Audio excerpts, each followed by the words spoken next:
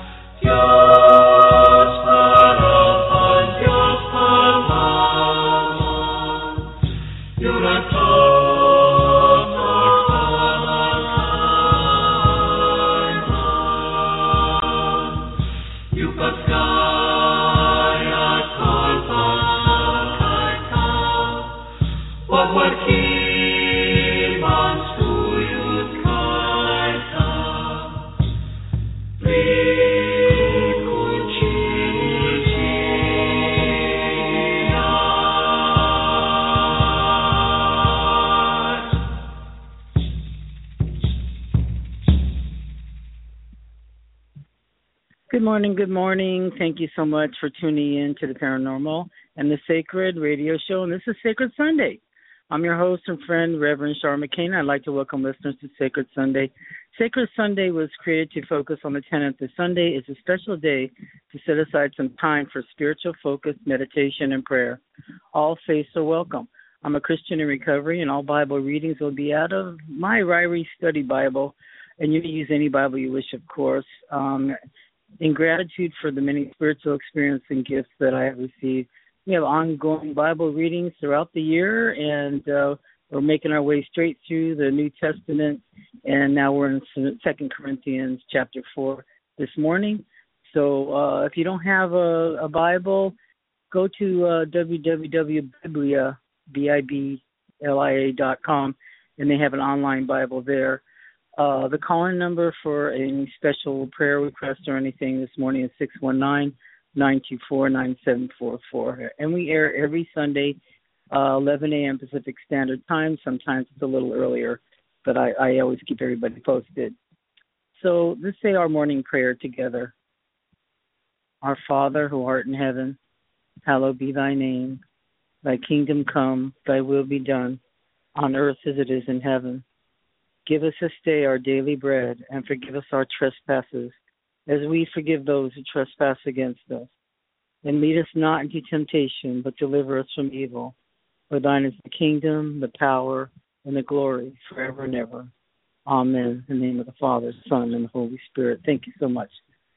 And we pray for all the Christians being persecuted worldwide, and we pray for the people that are immigrating right now all over the whole world, especially those that are immigrating from Syria, trying to find a place to go. They're actually converting to Christianity, and some miracles are happening out there for those who have been persecuting people left and right. What's happening is they are leaving their nation and going and to the other people that open their arms wide.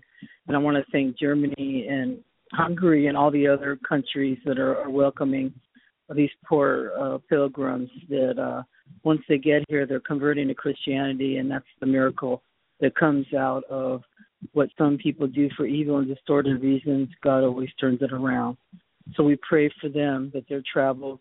I was watching it last night, and I was so sad to see how tired they're traveling for weeks and weeks on foot, and they must be miserable, especially those pregnant and with little kids, and our prayers go out for them. And we pray for all those suffering from violence here at home and abroad. We pray for those who are sick in mind and body, and those who are lonely and uncomforted. God, please forgive us our sins. We pray for those suffering from domestic violence in their own home, and we pray for freedom from addiction of all kinds. Please, God, send your Archangel Michael to fight against evil and protect all of us, and all your angels to watch over everyone. Our prayers go out to all those who suffer in the world, including the animals that can't speak for themselves. We also pray for the wisdom of our president and the rest of our policymakers. We have many decisions to make, and we are praying for all the countries for problems and suffering, for all of the world to be alleviated. We ask this in Jesus' name. Please bless us and help us grow under your care. And we ask this in Jesus' name. Amen. In the name of the Father, Son, and Holy Spirit. I want to thank you so much for everything, for everybody listening, your kind words and your prayers for me. So please keep me in your prayers. I appreciate it.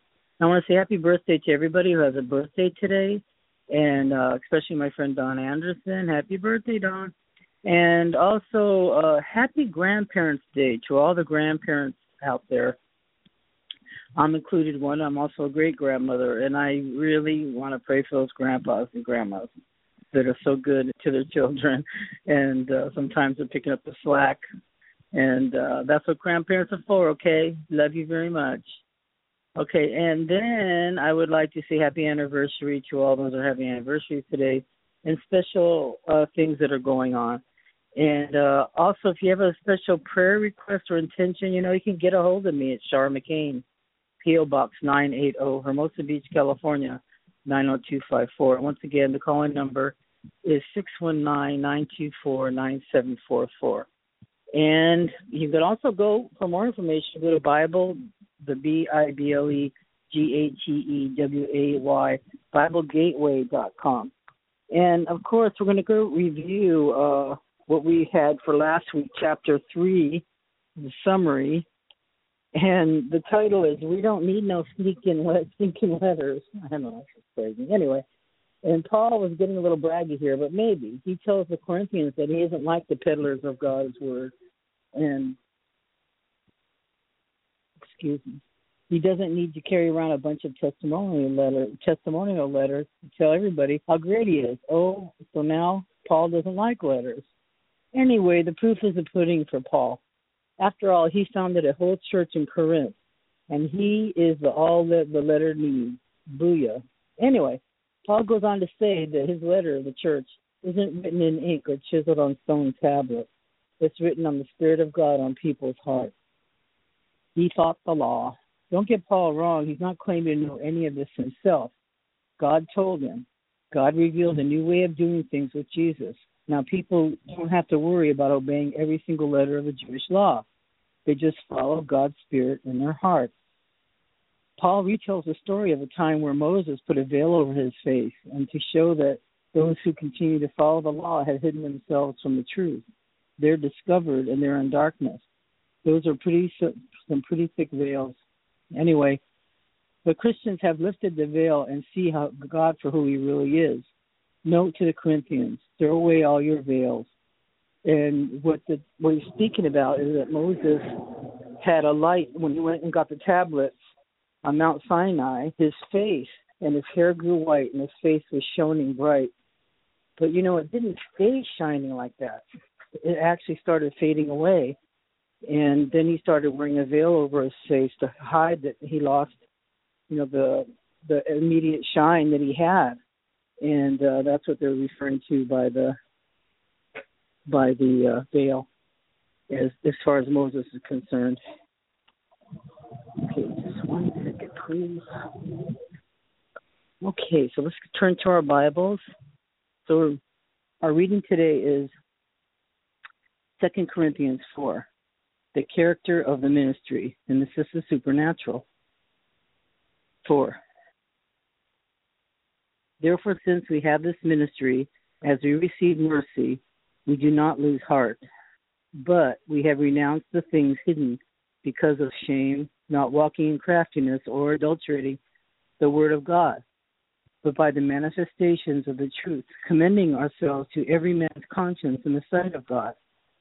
And even if our gospel is veiled, it is veiled to those who are perishing, in whose case the God of this world has blinded the minds of the unbelieving, so that they may not see the light of the gospel of the glory of Christ, who is the image of God. For we do not preach ourselves, but Christ Jesus as Lord, and ourselves as your bondservants for Jesus' sake.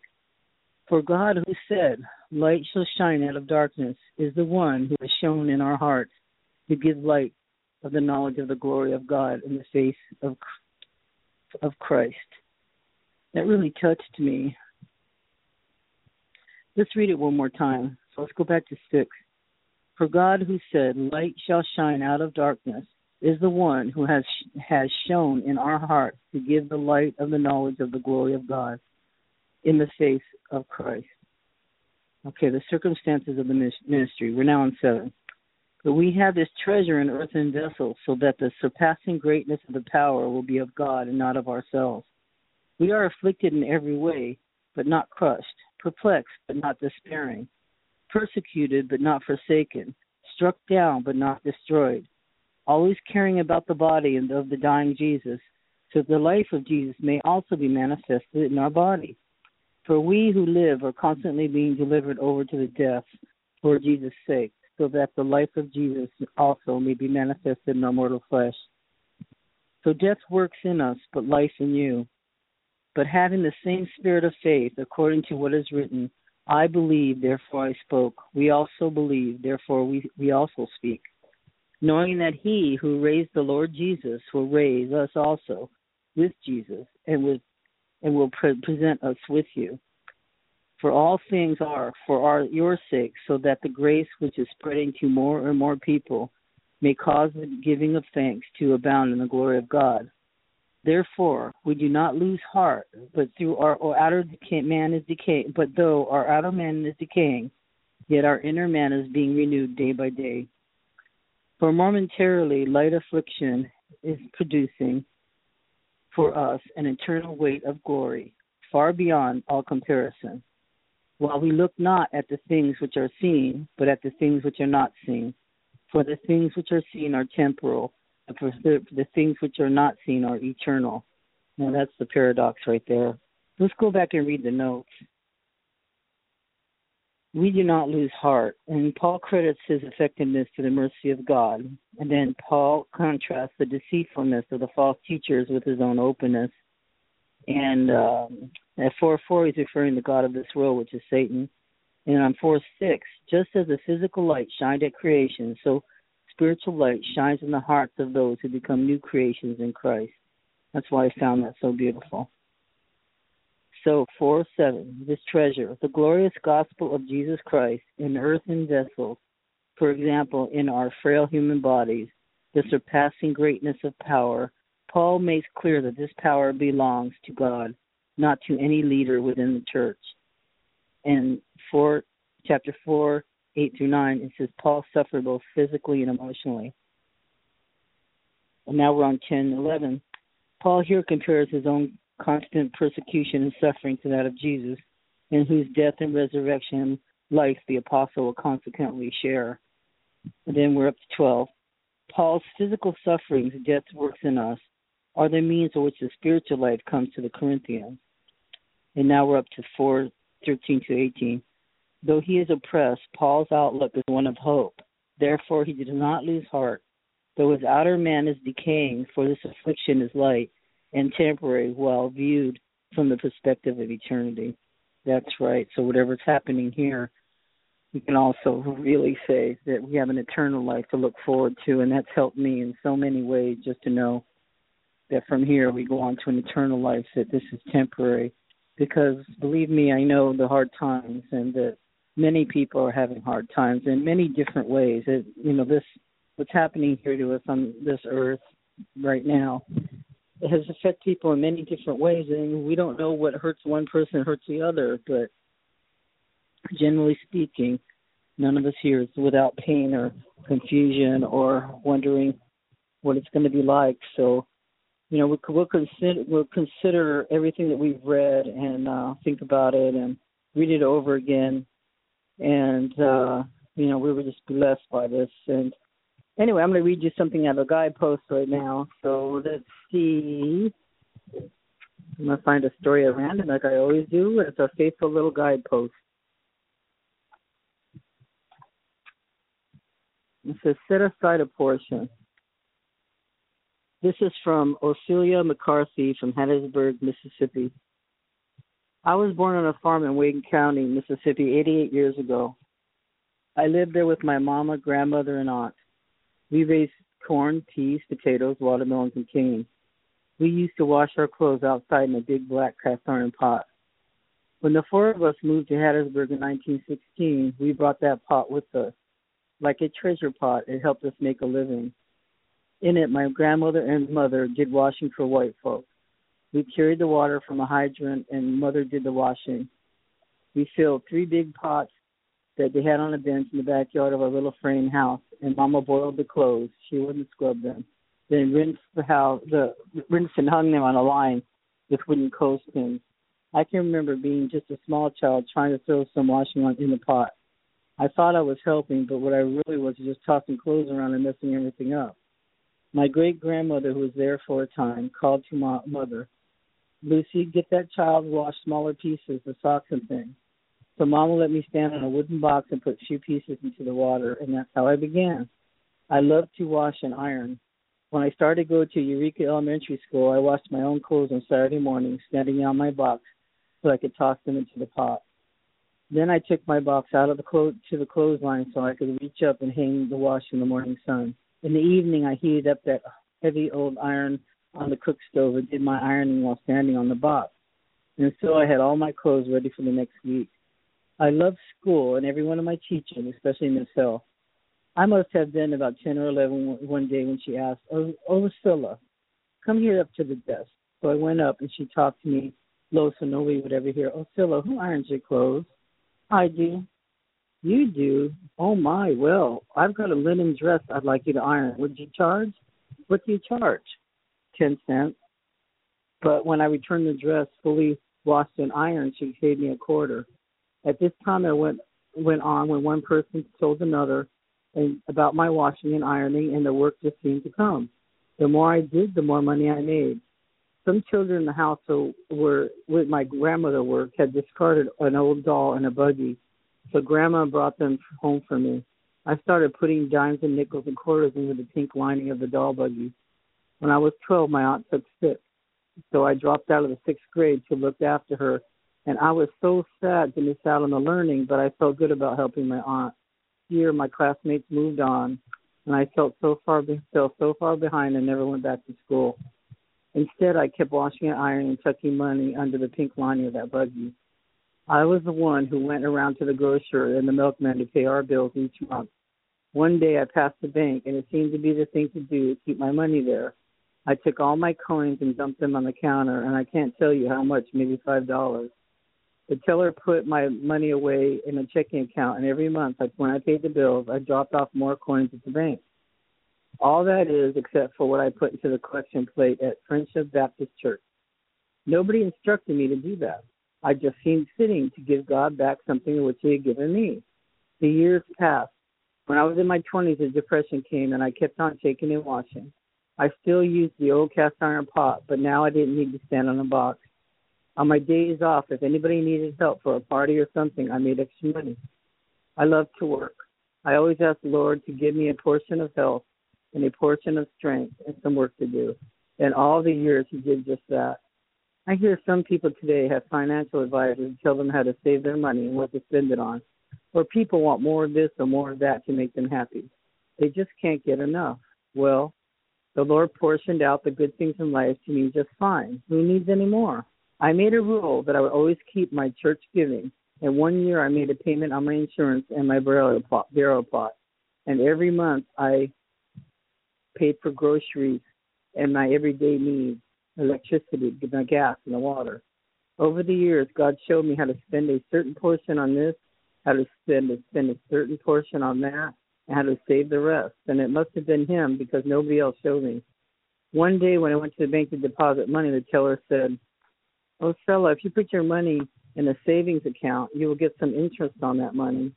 "Yes, ma'am, I can do it." "Can I do it?" "You can do it now." And then another visit on the chief from the bank said to me, "Well, Stella, you ought to put your money in CDs and build up more money." "Yes, ma'am. When can I do that?" "Right now," she said. So I did it, and it just kept adding. Sometimes $20 a month, sometimes $15. I only went to the bank to put my change in dollars and bills in, not to get them out. As long as I was able to keep working, I didn't see any need to take any more of that money and buy things I didn't have to have. Once a man down 3rd Street was making a cedar shiffer robe, and I paid him $40 for it. But that was the first and last check I wrote. I got my license as a hairdresser. In about 14 years, I washed and fixed people's hair. When Mama got sick with cancer, I went back to washing and ironing at home so I could care for her. Things were changing after the war. I had been charging $2.50 for a bundle of laundry. But as time passed, people gave me $10 a bundle. Some folks were switching to hand-crank washing machines, but I kept using my cast iron pot and the line out back. I never needed much. If somebody gave me a pair of shoes that didn't fit, I just cut the toes out. And my Bible got so tattered from use, I had to tape it up to keep the pages in. I never needed a car. I always walked wherever I went. I pushed a shopping cart back and forth to the grocery store about a mile down the road. I've got an old black and white TV, and it gets one channel, but I never watch it. I'd rather read my Bible. In 1964, Mama died. In 1967, my aunt passed on. So I've been by myself ever since. I was alone except for the Lord. I kept on working even after the age more people retire. It was December of 94 when my hands started swelling, and I was doing washing for lawyer McKenzie and his wife. Miss McKenzie asked, "What's the matter with your hand?" "Creeping arthritis," I said. "I haven't touched it before, but it's got me now." It was mighty distressing. I had to work at the age of 86. But I said, "Lord, I want you to stay by me, guide me, and protect me in all things." And he sure did. At the bank one day, they asked me where I wanted all my money to go when I passed on. Mr. Paul Laughlin, he's one of the officers there, sat down with me and spread out 10 dimes. He told me that each dime represented 10% of my money. So I took a dime for the church, a dime for each cousin, and that left 6 dimes for a dream I always had. I want to help some child to go to college, I said. I'm going to give the rest of my money to the University of Southern Mississippi so deserving children can get a good education. I want to help African-American children who are eager to learning like I was, but whose families can't afford to send them to school. Mr. Paul looked at me funny and said, "Mr. Stella, that means you'll be giving the school $150,000. $150,000. I never realized how much I had, and the amount about took my breath away. Lawyer McKenzie just talked to me to make sure I still really wanted to follow through with my plan. Then we drew up the papers, and I made sure I would still have enough money if I ever needed it, and the rest would be given out over the years ahead, year by year. When the news of what I had done gone out, folks in the newspapers and magazines came around to find out who I was, and I didn't see what all the fuss was about. But invitations started arriving to come visit the President of Washington, D.C., and the United Nations in New York City. I'd never been outside Mississippi except Niagara Falls one a long time ago, and the roar scared me so much of the falls. But I went and I got the Presidential Citizens Medal and honored by the UN. Who would have thought I would make such a trip like that? Thank God. But for all the new people I met, the one that meant the most to me showed up right on my own front lawn. Last August, a lovely young girl ran up and threw her arms around me. Thank you, Miss McCarty, she said, for helping me go to college. It was Stephanie Bullock, about to begin her freshman year and the first to receive a $1,000 Ocella McCarty scholarship. Stephanie had brought along her mother, who was a school teacher, and her grandmother, who was a seamstress, and her twin brother, who was in college also. We all sat visiting in a screened-in porch right off. We felt like family. Stephanie wanted all her heart to go to USM, but since her twin brother was starting his freshman year at Jones County Junior College, money was pretty tight. Even though her grades were good, she was president of the student body at Hattiesburg High. She kept missing out on scholarships. Nevertheless, she had gone ahead and applied to USM on faith, and her family had asked the Lord to help. Everyone in the Bullock family prayed for something to happen. Stephanie's mama, Lee Dresser Bullock, kept telling her not to worry, but trust the Lord that something good would come through. Lord, you've told us if we ask, we shall receive, Stephanie said, so I'm asking you for help. Then she received a phone call telling her she'd be the first person to receive the Ocella McCarty scholarship. Within minutes, Stephanie's mother told me, the whole neighborhood knew. I'm so proud. I told Stephanie right away I'm planning to be there for her graduation. Now I feel like I've got a granddaughter. I've always surprised when people ask me, Ms. McCarty, why didn't you spend all that money on yourself? I just smile. Thanks to the good Lord, I am spending it on myself. What a beautiful story. Wow, I want to thank you so much for tuning in this morning and for listening. God bless you all. And let's say our traditional closing prayer after a moment of silent meditation for those of us that are out there still suffering. God, grant me the serenity to accept the things I cannot change, the courage to change the things I can, and the wisdom to know the difference. Amen. I'll see you back here next Sunday, next Sacred Sunday. And I want to God bless you all, and please tune in next week. And we love you all very much. And remember that you're never alone. And keep praying. Keep praying. It doesn't matter where you are in the world. God knows where you are. He knows every hair on your head, and He blesses you and blesses you. In closing, may God bless keep you in His loving arms, that you may have the strength to face whatever is ahead. You are never alone. God loves you so much, and I love you very much. May your best dreams come true, and true love in your heart. Message me if you have any concerns or prayers, or if you need to discuss something. Bye, my friends. Happy trails to you. God bless you. Amen.